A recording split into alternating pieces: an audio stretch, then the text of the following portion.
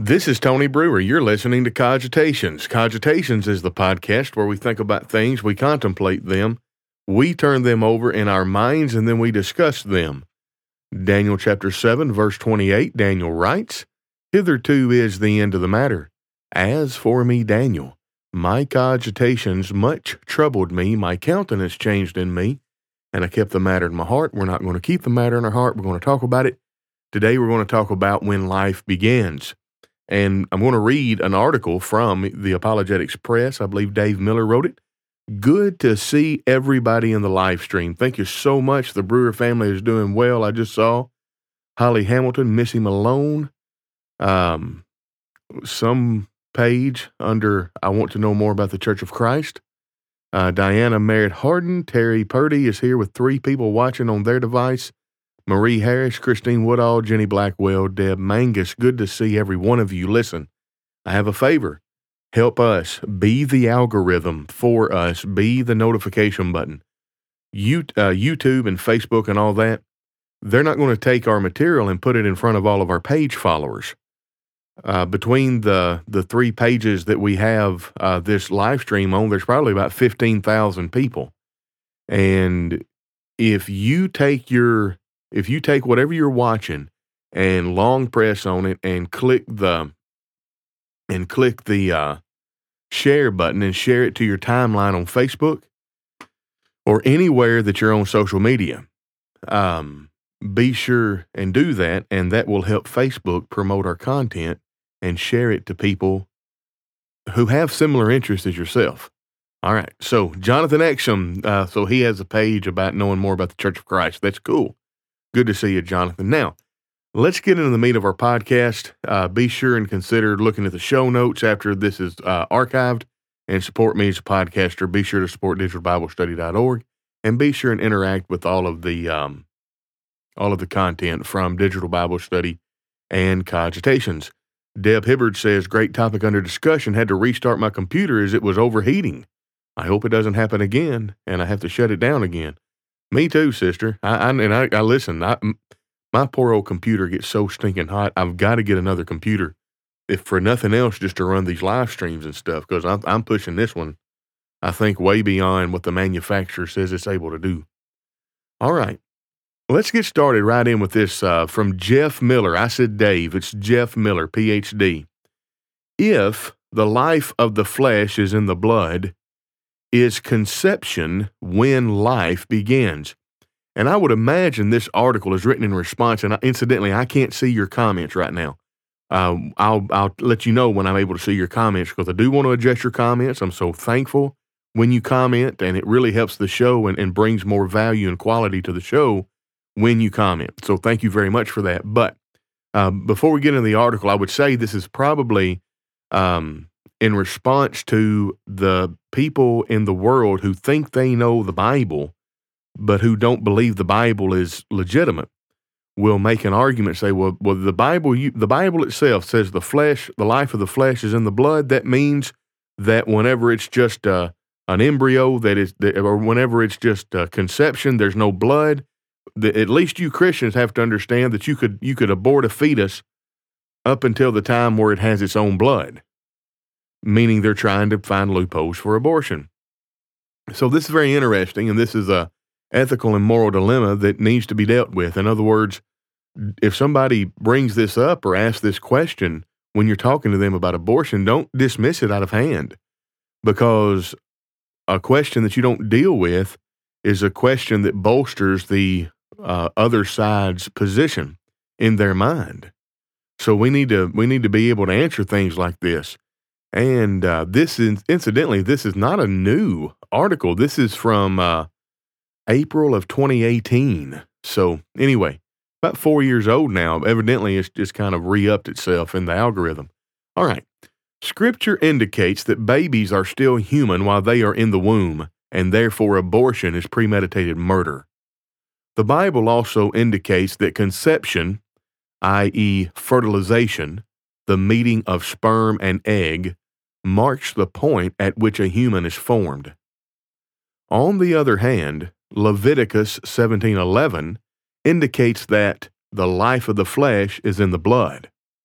A human embryo does not even begin developing blood cells until about 18 days after fertilization. The heart does not begin beating until 4 days after that.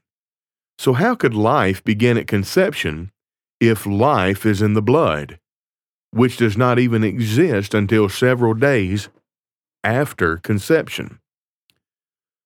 Among others, 2 key principles must be used when trying to gather the meaning of a Bible passage before prematurely assigning a meaning to its terms. Carefully consider 1. How the Bible defines its own terms, and 2. The context of the passage. Those principles are especially crucial when Scripture speaks of life, for example. Animals and humans are both described in Scripture as having a similar kind of physical life that can die. This kind of life is described as being tied to their breath and blood. But humans, unlike animals, are also described as having a completely different kind of life, a soul or spirit, that will exist after we die. Plants are described as having life in a sense, since they can die, John 12:24, and yet they have no blood. Scripture speaks often of spiritual death which results from one's sin, not his blood loss. Romans chapter 6, verse 23, Isaiah 59, 1 and 2. Similarly, it speaks of death in reference to spiritual state of those who have not heard and believed in Jesus, John 5:24. This spiritual death refers to the separation that occurs between humans and God when we fail to obey Him, 2 Thessalonians 6 through 9, Isaiah 59, 1 and 2. While scientists disagree about how to define life in the physical sense, they at least agree that a cell, whether it be the simplest cell on the planet, a blood cell, or a zygote, a fertilized egg cell, is alive. So they agree that all of those, even without blood, is alive. The chasm between a living cell and non-living matter is so immense that not only has abiogenesis never been observed to occur in nature, neither have scientists been able to artificially give life to non-living matter in a controlled laboratory. And let me give you an Oxford English Dictionary definition of abiogenesis. Abiogenesis is the original evolution of life or living organisms from inorganic or inanimate substances. So abiogenesis is basically the phenomenon of getting life from non-life. And it's never been observed, it's never been repeated, even in a controlled lab. A cell, whether or not it is a blood cell, is definitely alive and provides irrefutable evidence of a supernatural being that gave it life. So, in the case of Leviticus 17:11, to what was God referring when he said, "The life of the flesh is in the blood"? The context of Leviticus 17 clearly precludes those biblical descriptions of life that are referring to spiritual life, as well as the life that plants, insects, and any other living creatures have that do not utilize blood. Leviticus 17 is discussing the kind of life that both humans and certain kind of animals have, verse 13, which further precludes the unique kind of life that only humans have by being made in the image of God and having a soul. The context also narrows what it means by life to those creatures that currently have blood, i.e., not those creatures that have not yet developed blood cells. Verse 13 delineates the life to which God is referring as any animal or bird that may be eaten. God told Moses that the life of those specific kind of creatures is in their blood. Notice that this is not only to say that life cannot exist in all.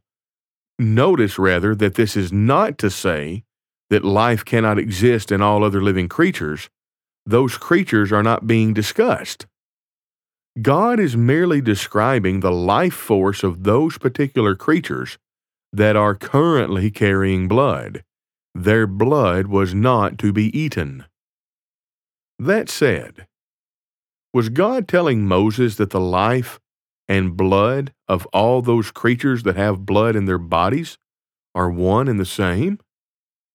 If so, then would it not be the case that a blood transfusion would transform humans into a different life?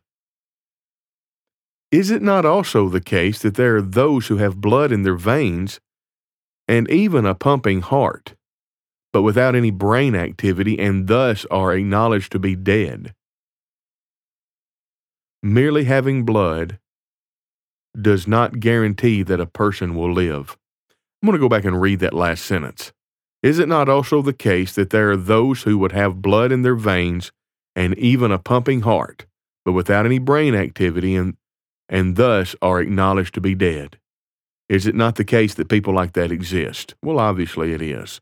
So, merely having blood does not guarantee that a person will live, as there are a myriad of ways a person can die without actually losing his blood. One can have blood and still be dead. Does the text contradict such reasoning? No. Notice carefully that Leviticus 17:11 says that the life of the flesh is in its blood. The idea of being conveyed is that if these specific creatures lose their blood, they will die. Blood sustains the life of the creature referred to. Scientists now understand that at a certain point in the development of a child in the womb, he becomes too large to live without the life-sustaining nourishment provided by transported blood. The child is alive before that point, complete with living cells and DNA, but after 22 days, the child's life must be sustained through blood being pumped through its body. The child was alive prior to that point, but blood becomes necessary afterwards to keep him alive when his body has grown large enough to require its life-sustaining properties. Does Leviticus 17 support these discoveries of modern science with regard to the life-sustaining purpose of blood? Amazingly so.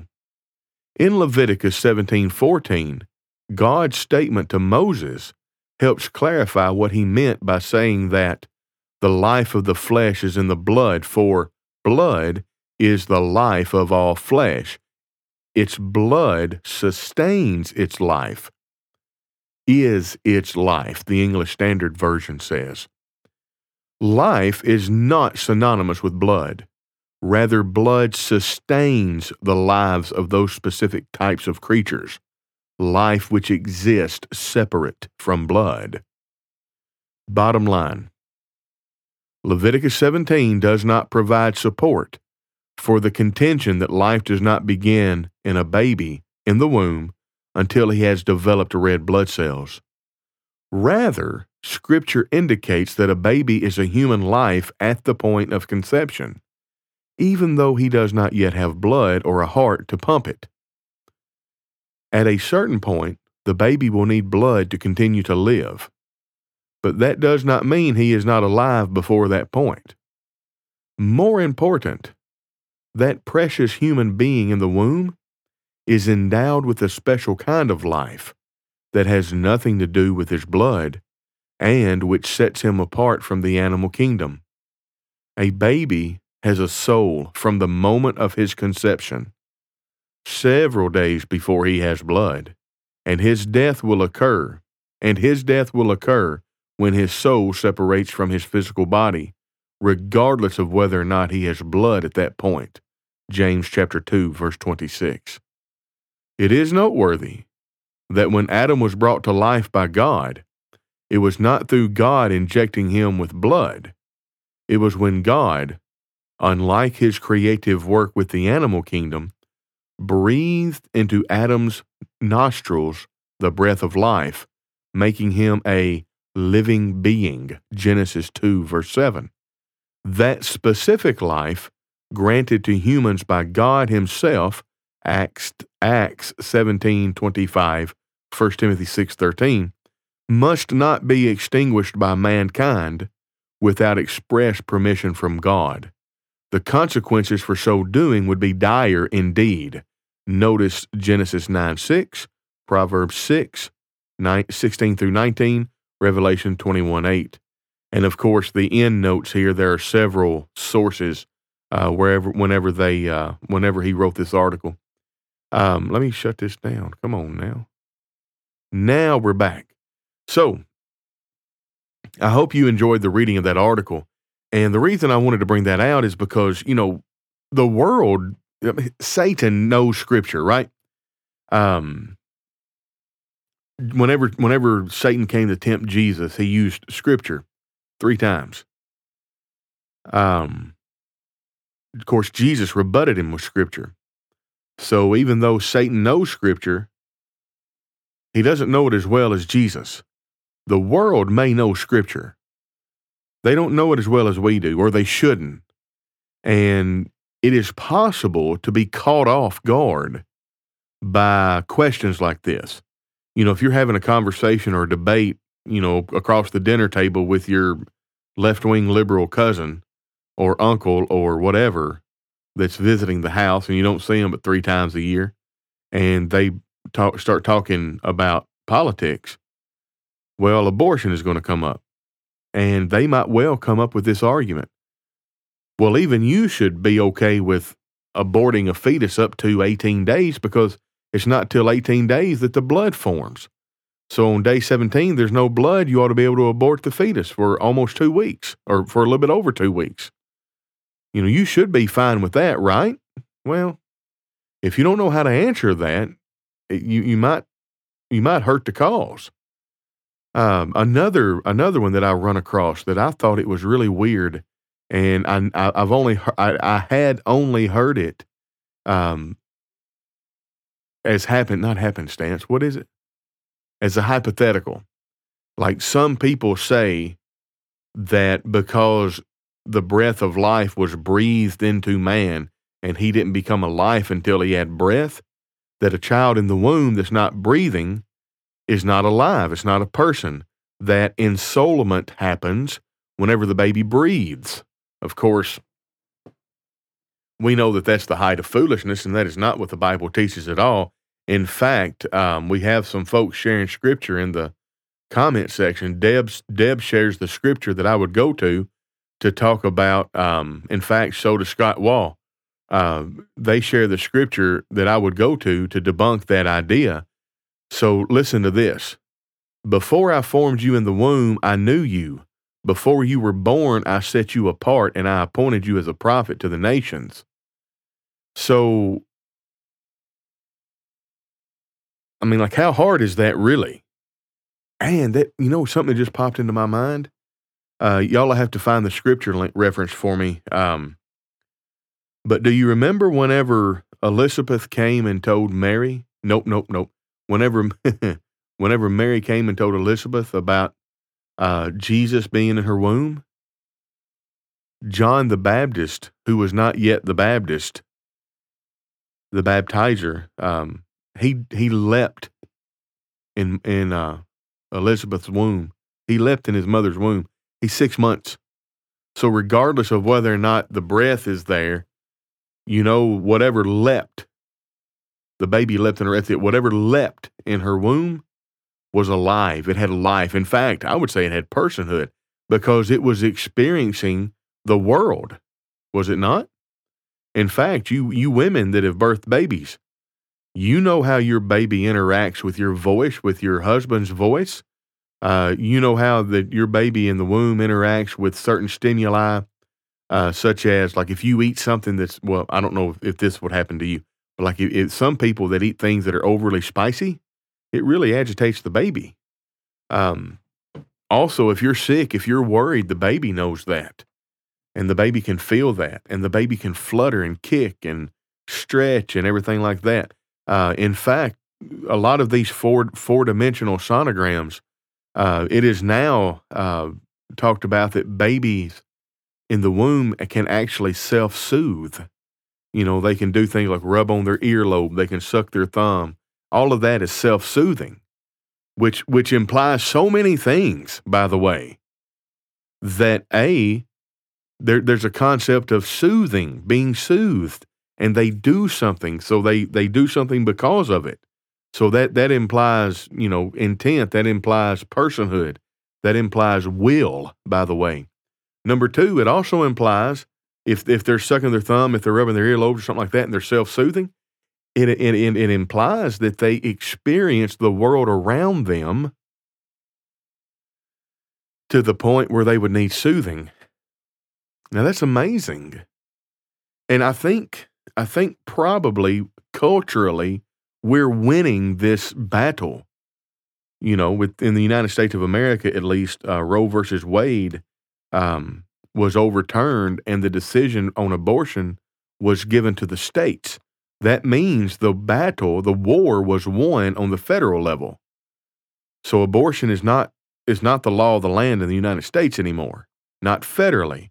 Now it's given to the states, which means, as some of these political pundits that I listen to on a daily basis, that means that the battle now is switched from the federal to the cultural. It's grassroots now. And the battle's not over. We need to fight on behalf of these very innocent babies, these most innocent among us. All right, let's read this. Let's read some comments here. In fact, good to see everybody, and I've already said hi to all that. Good deal. Thanks everybody for sharing, by the way. Oh, hey, Lewis says, I think some people are still waiting on the other link. I am on. Hopefully we're where we're supposed to be. Yeah, we got 17 people on Digital Bible Study and 13 on 13 on YouTube, 17 on Facebook. So, and 2 in Cogitations, by the way. Thank you for that. Gita, this is the real me. This is the real me. All right. Good evening, by the way, Scott Wall. And Brandon Dresner says, I was listening to a podcast that was talking about how sometimes when people have a fertilized egg medically implanted, they typically fertilize a bunch of eggs. And the result of that is that there are millions of fertilized eggs out there, and people have to pay for the storage of those eggs. Now, I don't know that people have, I didn't know that people had to pay for the storage of those eggs, but that is absolutely right. In fact, that is the main thing that is wrong with in vitro fertilization. In vitro fertilization, in vitro means in the glass. It's Latin. And basically they'll put 10 or 12, maybe 15 eggs in a petri dish, or maybe it's 1 egg per petri dish. I don't know. And they will fertilize 15 and get 15 embryos, and they will implant, let's say, 10 of them, and they'll have 5 as backup. And so they'll implant 10 of them. A few of them won't attach, and they'll be passed. But you might have 4 or 5, maybe 3 or 4 that will attach. And usually whenever somebody's getting in vitro, it's because they have a hard time getting pregnant and carrying children to term anyway. And what the doctor will do is they'll say, okay, you have quadruplets, and we really need to go in and we need to give you a fetus reduction, which means we need to kill 2 of them because you need to carry the 2, and your body it'd be better off for you just to have the 1. But if you're going to insist on saving as many as possible, out of 4, we'll kill 2, and you'll have a much better chance of having 2 healthy babies. And then all the while, these, we've had 15, the 5 embryos, they go on ice. And if you'll Google what is a snow baby, I would imagine you would find a lot of information about the facilities out there that have just hundreds and hundreds of. There are probably tens of thousands snow babies, fertilized embryos that are on ice. That is a product of this in vitro fertilization mess. And then, of course, there's some other issues with it as far as moral and ethical issues to consider. But yeah, you're exactly right, Brandon. Yeah, blood is the essential ingredient that is needed to sustain life. And Gwen Cooper, I don't know what other link you're waiting on. That scares me. I hope we're everywhere we need to be. And then the Jeremiah 1:5 verse that we read about before you were in your womb, I knew you. Or while you were in your mother, come on. Before I formed you in the womb, I knew you. Before you were born, I set you apart and I appointed you as a prophet to the nations. All right. Christine Woodall says, great truth can be unraveled by starting with Genesis 25:21-26, which narrates the preborn and newborn lives of Esau and Jacob. These twins in Rebekah's womb are described not as vague nonentities, nor simply as bits of biological material, nor even as potential lives. No. In the foreknowledge of God, they already possessed identity and significant purpose. They were to become two great leaders. Absolutely. And that's it, Deb. The baby leapt in her womb.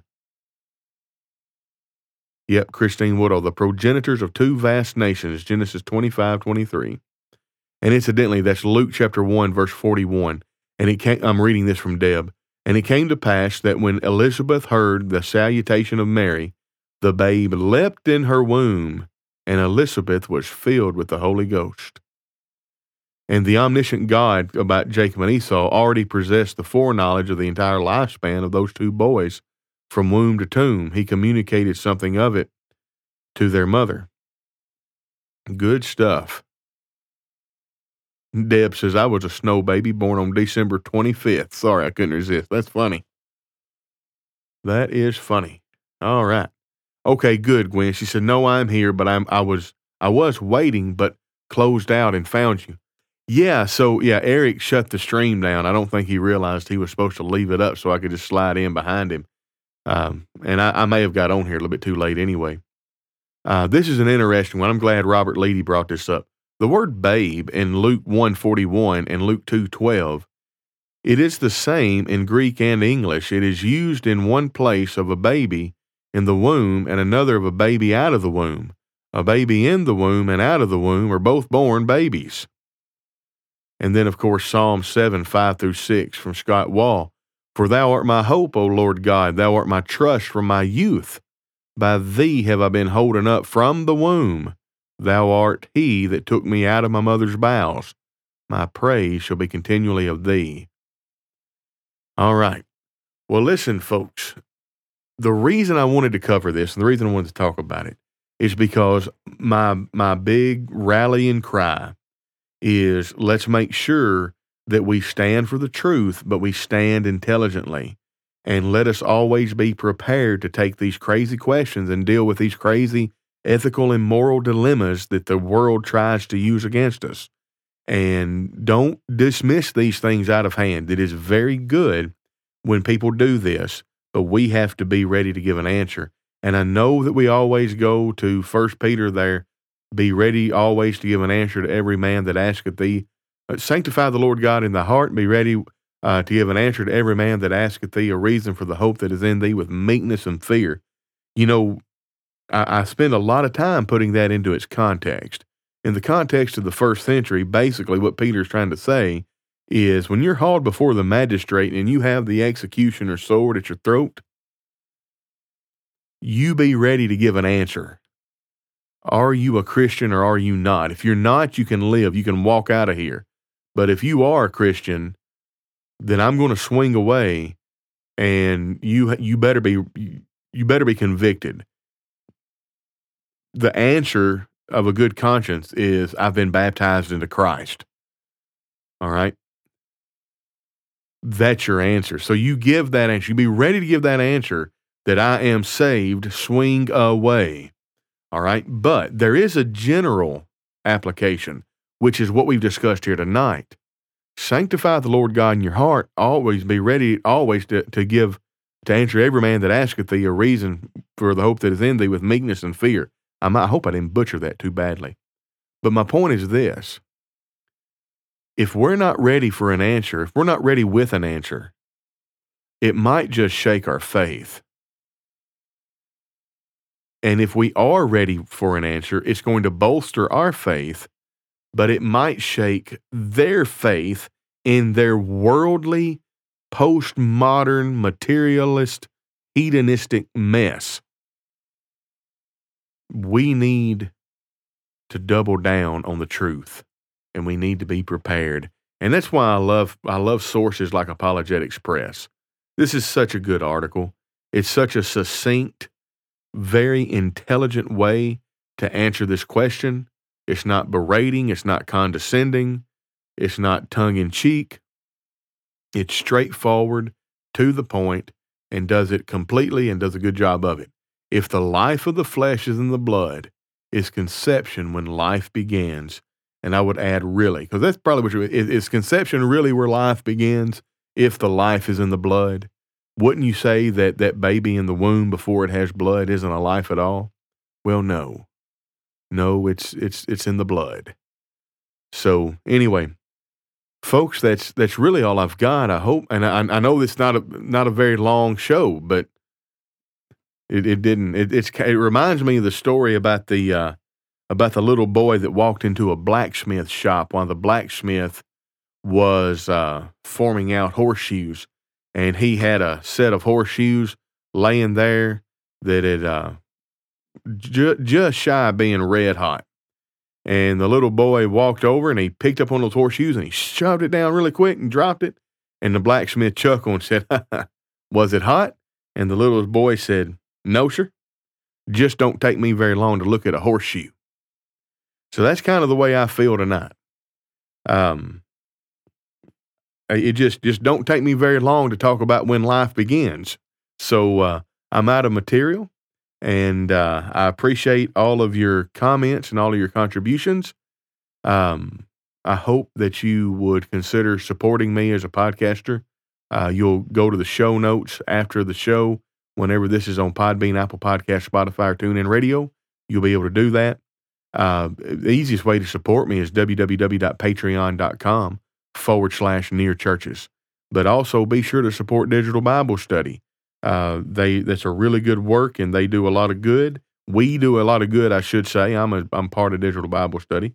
And as I've said before, you Digital Bible Study folks, you're the cream of the crop. You get more Bible than any group that I know of. Keep it up. Keep it up. Stay firm, stay strong, and keep doing what you're doing. God bless every one of you. This has been Tony Brewer with Cogitations. Looking forward to the next time I see you. Be sure and subscribe to the podcast. Follow Cogitations on Facebook. Be the algorithm for us and share the material, and we'll catch you on the flip side.